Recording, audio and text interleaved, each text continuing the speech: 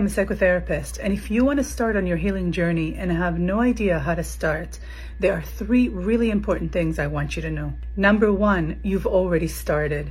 If you are aware that there are patterns in your life that are causing you pain and that it's not just the other people's fault, and if you are aware that there's something that you can do about it, even if you don't know how to do it, if you realize there's something that you can do about it, there are changes that you can make, then you've already started.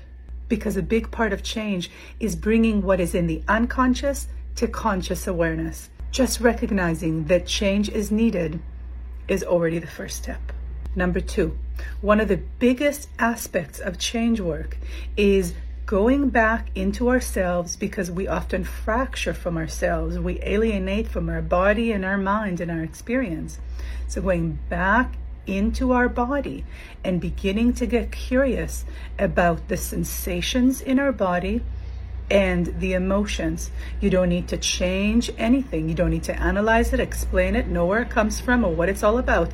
Just notice and be curious. And number 3, get some support. You're not meant to do this alone.